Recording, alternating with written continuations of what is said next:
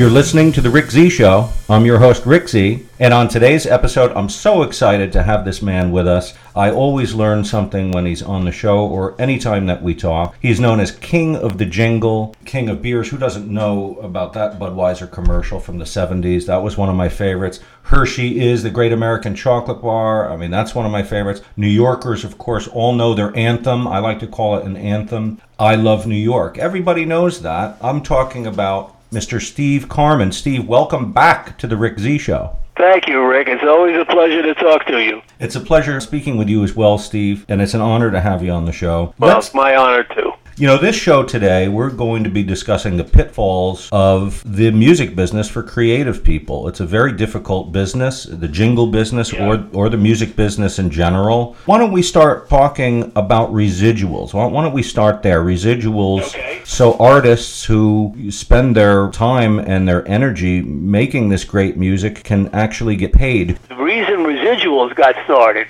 is these great performers, Bob Hope and whoever, the great performers of early radio, all banded together and they say, no, you can't use my work twice without paying me. And the musicians went along with it. And even the stagehands to a certain degree went along with it. And this was the concept of getting paid the second time while you actually are not doing it twice is called a residual. And as management would say, wait a minute, Rick, I paid you once already. Why do I have to pay you again? You're not doing it again. You're not showing up here. And labor, which then formed unions, would say, wait a minute, you're using my talent again. You can't just run this show over and over again. If you decided, 6 weeks later, it's a summer hiatus and you want to run the show we recorded 6 weeks earlier, you got to pay us. So the performers all hung together, and then they discovered or developed this concept of residuals. And this has been the battle forever and ever. The musicians union used to be, I think it's still that way, there used to be a scale where if you wanted to record 4 songs, you would pay, I'm picking a number now, $125 to a musician for a 3-hour session to record 4 songs. But all the guys would play and they made reasonably good money. But then someone would have a hit record. And the thing would, Frank Sinatra, whoever you want to talk about, had a hit record, and the guys got nothing. The players got nothing more. And the musicians union fought for, I don't even remember the correct name of it, I think it's the recording residual or something like that, where the record companies were then required to pay a certain percentage of the income that they made from that record into a fund, and the fund would then be distributed to the players who played on those recordings. So, but as I said earlier, this is an endless battle between management and labor. Fortunately, for the songwriter, the copyright law came around, I think it was in 1909. But before that, people would, you wrote a song, and you hoped that people would buy the sheet music, and if the thing sold forever, you only got the amount of money that you got in the beginning. And finally, some people got wise. For people like Irving Berlin, who was one of the notoriously terrific businessmen, and he said, no, you're going to use my song, I'll play it on radio, I want to be paid for it. And they formed a company called, I don't want to call it a company, a performance rights society called ASCAP. And so, as they say, it's on and on, management wants it for nothing. What are you talking about? I paid you already for it. Why should I pay you again? Well, the big shots, the heavyweight people stuck together, and that developed residuals or, the reuse fees, whatever you want to call it. And as an artist, as a songwriter, I think it's the most important thing. Forgive me for digressing for a moment, but one of my heroes was a man named Marvin Miller, who was the executive secretary of the Baseball Players Union. And I think this year they're going to induct him into the Hall of Fame, although he's been on they didn't like him. Management certainly did not like him. But he represented the players, and it used to be, in the days of Babe Ruth and into the 40s and the 50s, baseball players would sign a contract with a team, and that was it. They got paid for it, and they didn't have the freedom to work for another team. They couldn't leave because another team had, got more money, offered them more money. And baseball players relied on Marvin Miller, and he had a tough sell to convince all the players, stick with the union. We're going to form a union. You'll be taken care of by this. You'll be able to work, after 3 years with one team, you can work for another team. And he was one of the guys, as I say, it's always a battle between labor and management. And he was the strength of the baseball labor union. And this year, I understand they're going to finally induct. He died, I think 4 or 5 years ago, maybe more. But I've always admired the fact that he got all these baseball players who are not rocket scientists, but they play baseball. And he got them together to hang in there together and to work at minimums. And, he helped the labor side enormously. And that's the kind of guy that I like. Is it true back in the day, Steve, that you could make more money as a singer of jingles than as a writer of jingles? Absolutely. Why is that? The reason for that is the jingle writers, even in my era, I started in 1966, I guess. But even in my era, when they hired a composer to write a jingle, they kind of automatically accepted that he would sell his music for a one-time fee, and that was the end of it as far as the composer goes. But the composers all sang on their stuff, sang on their session, and they qualified for union residuals. And this was and still is the really big way that a composer makes money. And it's very unfortunate because someone could write a jingle today. If I wrote, I think I might have told you, I wrote Nationwide is on Your Side, and it's been on the air for, 55 years, a long time. And I was the beginning of my career, and they said, here, sign this. And I did. And I owned nothing. They owned everything. They had no obligation to me other than I think they paid me a $1,500 creative fee. This is 1967, something like that. And that was it. And they had the right to use any other arranger that they wanted, any other musicians, and it was completely theirs. And I look back on it now and I say, yeah, today I would not make that. I was going to say it's a mistake, but it wasn't a mistake because that's what it took to start. And when I started, I wanted the job. I was going to write the music for Nationwide Insurance. Holy cow! Well, here, what do I sign? Well, you want my firstborn? And it's that's how you start. But at some point, if you have the courage, and I mean courage with a great underlining, the courage to say no, I don't want to sell my music for a one-time fee. I won't do it. And today, what happens if you say that to an advertising agency, they say fine, and they have 6 other people not only waiting in the lobby, but waiting all over the world by the internet and saying, hey, we want a demo tomorrow night for, whatever, pick a car, anything you like. And they get that stuff, and everybody wants to say, sure, I'll sign anything. I don't care. Let me get the money. I once wrote a book about the jingle business called Through the Jingle Jungle. And one of the people I interviewed said, every music house is a man with a mortgage. Every jingle composer is a man with a mortgage. And when you think about that, okay, I want to pay my mortgage this month. Well, if you don't sign a contract, kid, you don't get the job. But I really want to, now sign a contract first. Well, that's how it happens. And you give it away, and all of a sudden you're the composer of McDonald's or pick anyone that's a big hit. And in 99% of the cases, the advertising agency owns, on behalf of their client, owns the rights.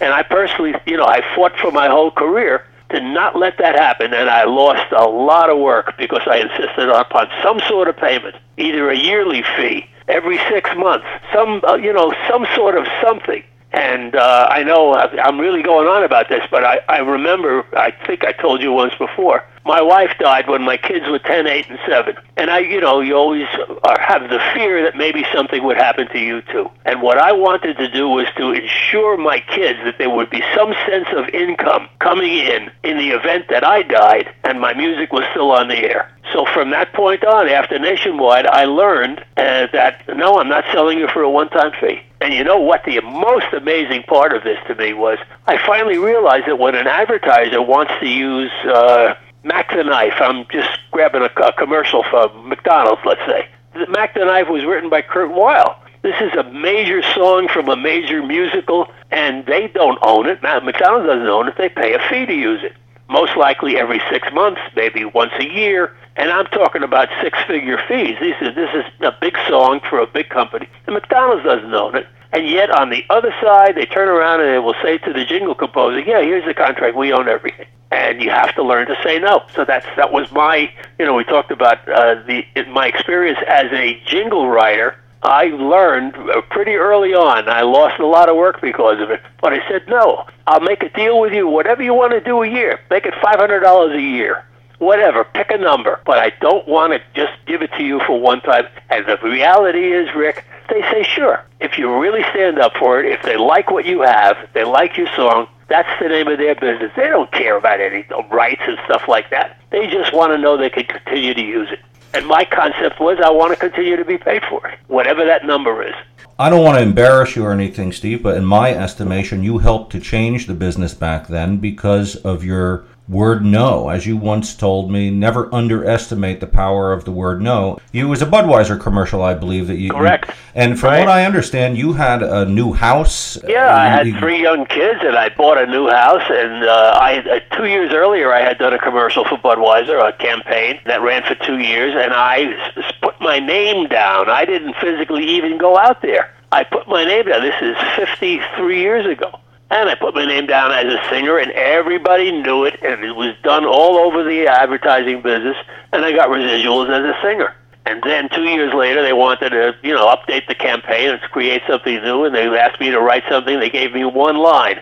When you say Budweiser, you've said it all. And I wrote this song, and I think it was really one of the better things I've ever written. And I sent them the demo. We recorded it. I think I told you Valerie Simpson was the soloist. Yeah. And it just knocked them over. And I had my own contract then, my own deal. And I gave them the contract, and I said, here's the deal, and I want residuals for it. And they said no. And I said, okay, you can't have the song. Beat, beat, beat.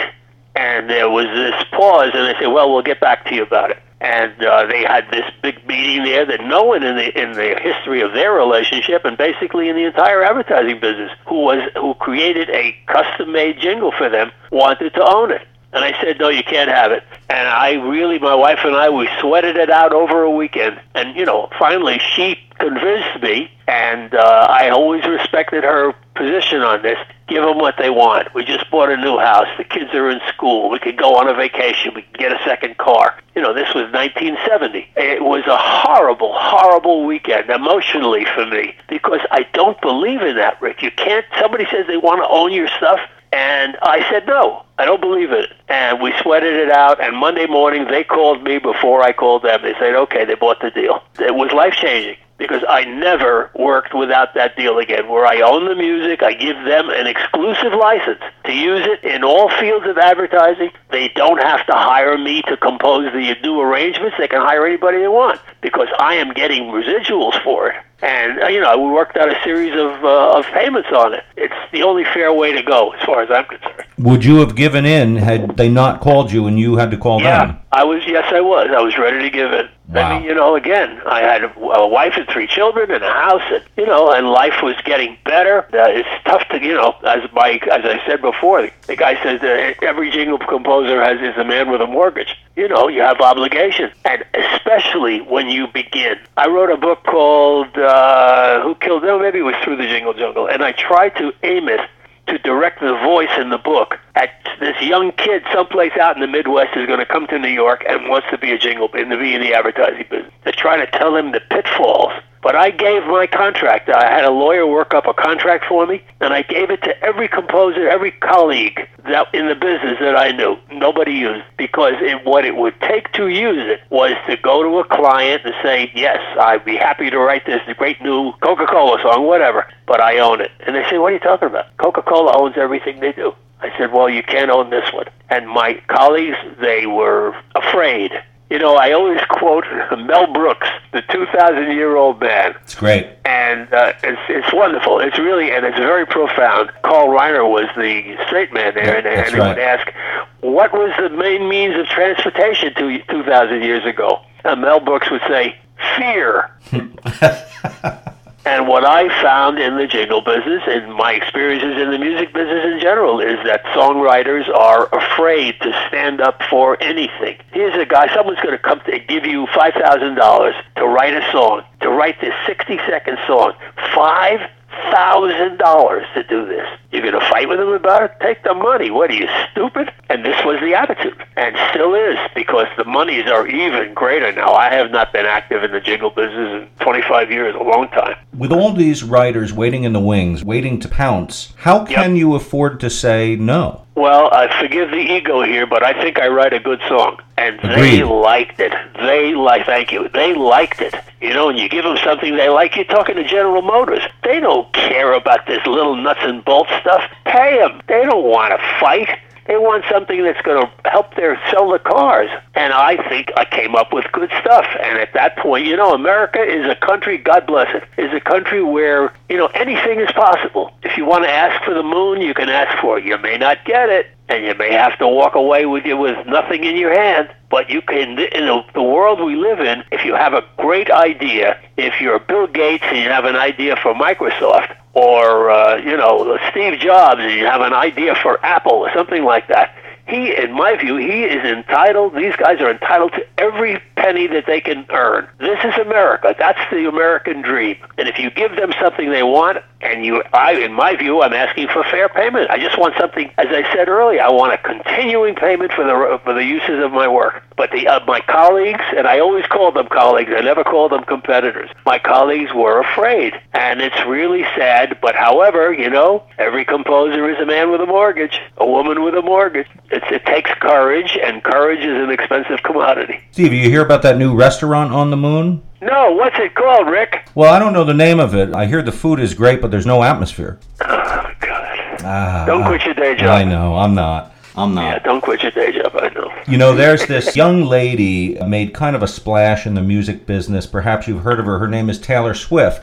Ah, she's my idol. I know. That's why I bring it up. You mentioned she's your new hero. Will you tell us why? Well, again, we talk about who owns the rights to the creativity, the songwriter.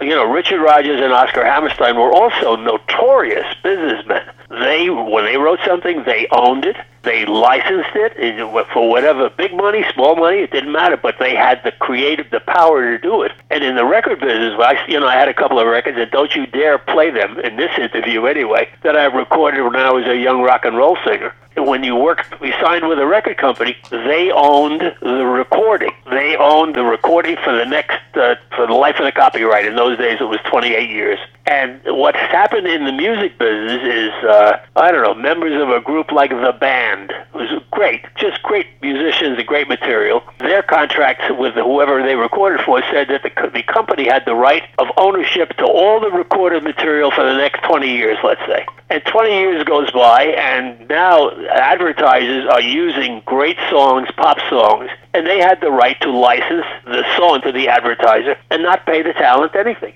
And that's the way it was for years and years. And finally someone, and I know Taylor Swift is one of the people today who follows this policy, when she records something, either she owns the recording or she licenses it to the record company to use for the next 5 years. But 5 years after that, or whatever period of time, after that, she has the right to collect. And I'm talking about big money. You could, if they want to use a Rolling Stones song, I think when Apple, came out with, either Apple or Microsoft came out with a new campaign for Windows, and I think the song was Start Me Up. Am I right? Is that the name of a Rolling Stone song? Absolutely. Start Me Up. Well, they licensed Start Me Up, I think, for 3 months, and I understand it was something like $2 million went to the Rolling Stones for 3 months worth of their song. And of course, I don't know their deal, but I'm assuming they got a good piece of that. But in the old days, a record company could license this stuff, and Taylor Swift is doing that now. She retains an ownership of her creativity. Not only the recording, but there's two hats to this, and the second hat is the music publishing. This is becoming more and more common. In fact, I think the members of the band, or some great group from yesteryear, went and started to re-record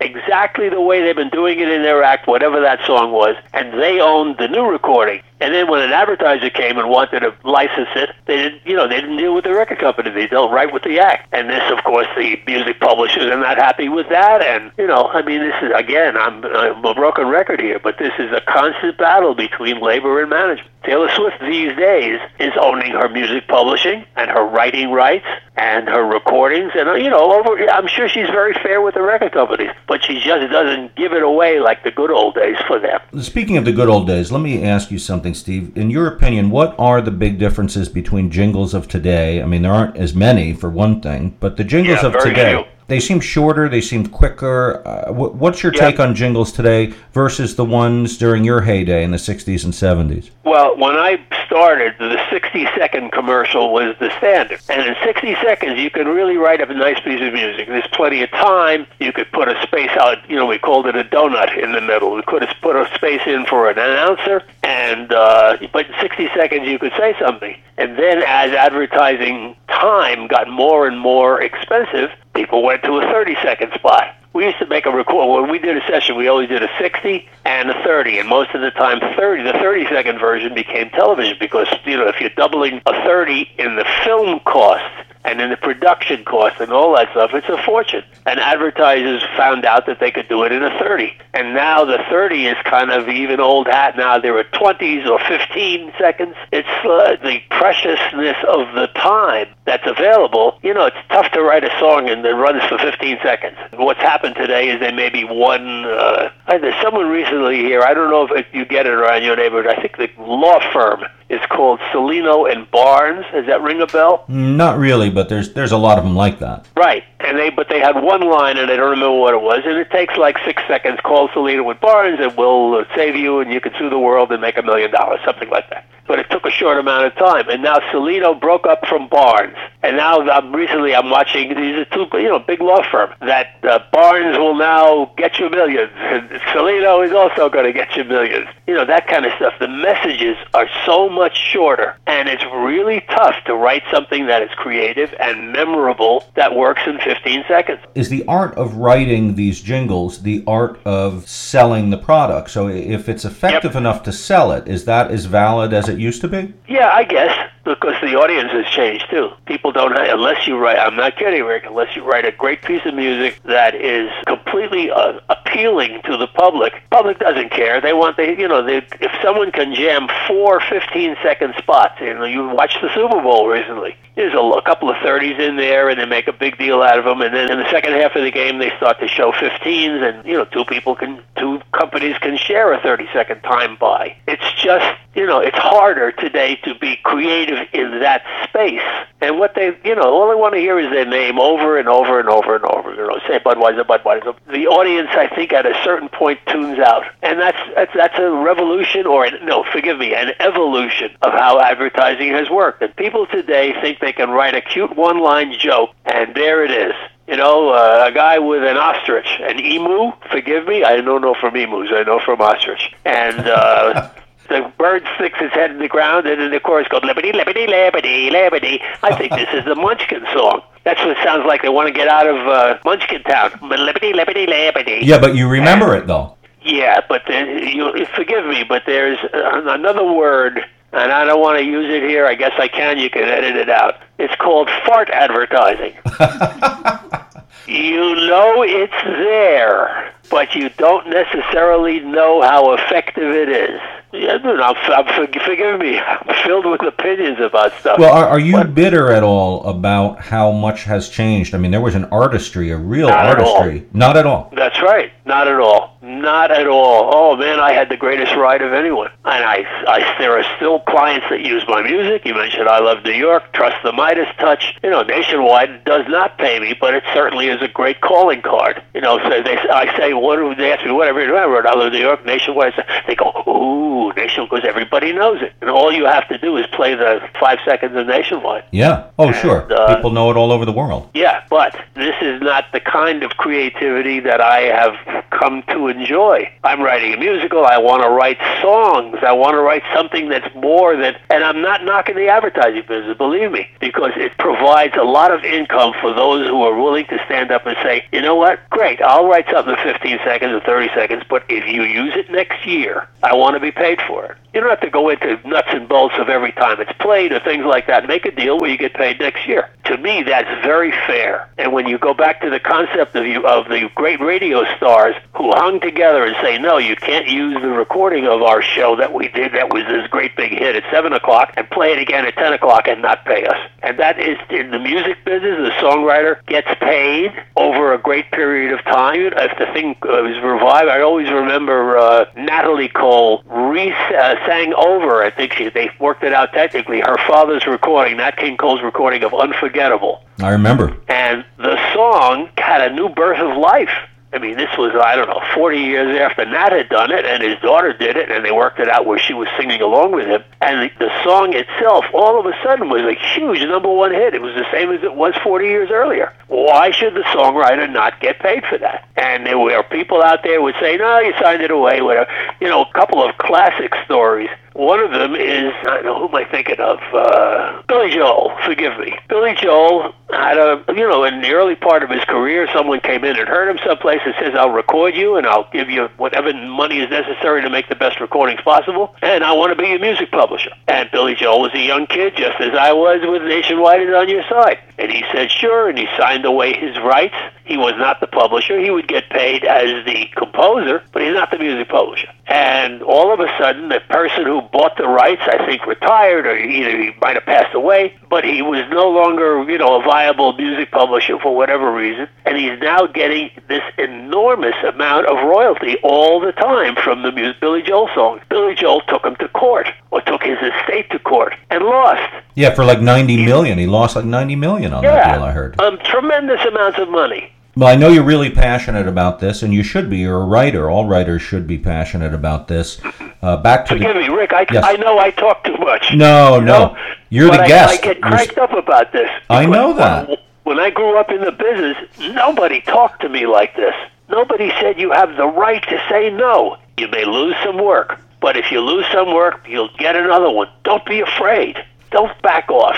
So I sit here and I'm revving at 78 RPM. I believe in it. I wish there were a union, but there is no union for composers. But you have to learn to say no, and I think my deal was a fair deal. So back to jingles. In the jingle business, how is it that you can sell a jingle to the ad business if you're not already in the ad business? Sending a song to a company like, Dunkin' Donuts, for example. Right. Nobody knows what direction Dunkin' Donuts is going to go in. Correct. How do you sell something to a company without being part of the company to begin with? Well, I think you would have to be more of a legitimate advertising composer company. We used to call them jingle companies, but the word jingle has become a bad word. You produce advertising music, but it never works, not in my experience anyway, that, Rick, between you and me, let's come up with an idea for Coca-Cola. And we sit down and we write this great song together. And now the question is, how do we get it to Coca-Cola? And I promise you, there are big buildings in many, many cities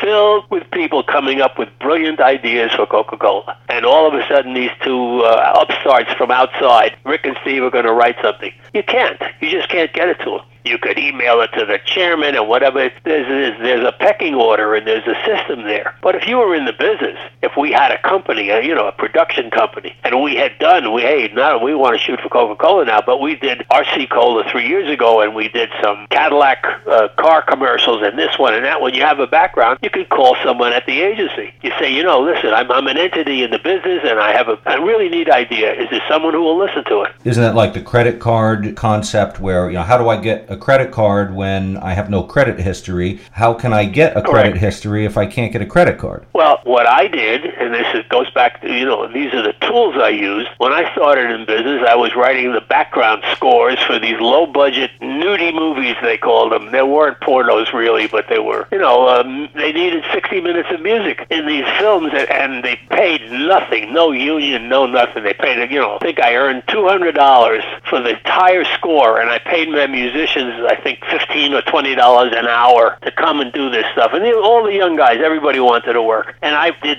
30 of these movies in the course of, 2 years. And I always remember that out of the whatever my creative fee that I ended up with, my net fee, I bought a $25 savings bond for each of my children. One, for this movie, Lisa got one. The next one, Abby got one. The next one, Carrie got one. And a $25 savings bond then cost $18.75. And over the 7-year maturity period, that's when you bought it for $18.75. You put it away, and 7 years later, whatever it was, it's now worth $25. And I put each of them, I accumulated a very small pile of bonds for each of the kids. And one year, now my daughters are in college, and I found this little pile, and I had each of their names written on them. And I guess it netted out to, $400 or $500 for each of my daughters. And I sent the two of them together. Well, I never got such effusive thanks from a kid in college who found $500. Wow, unbelievable. But what I did is I took all the music,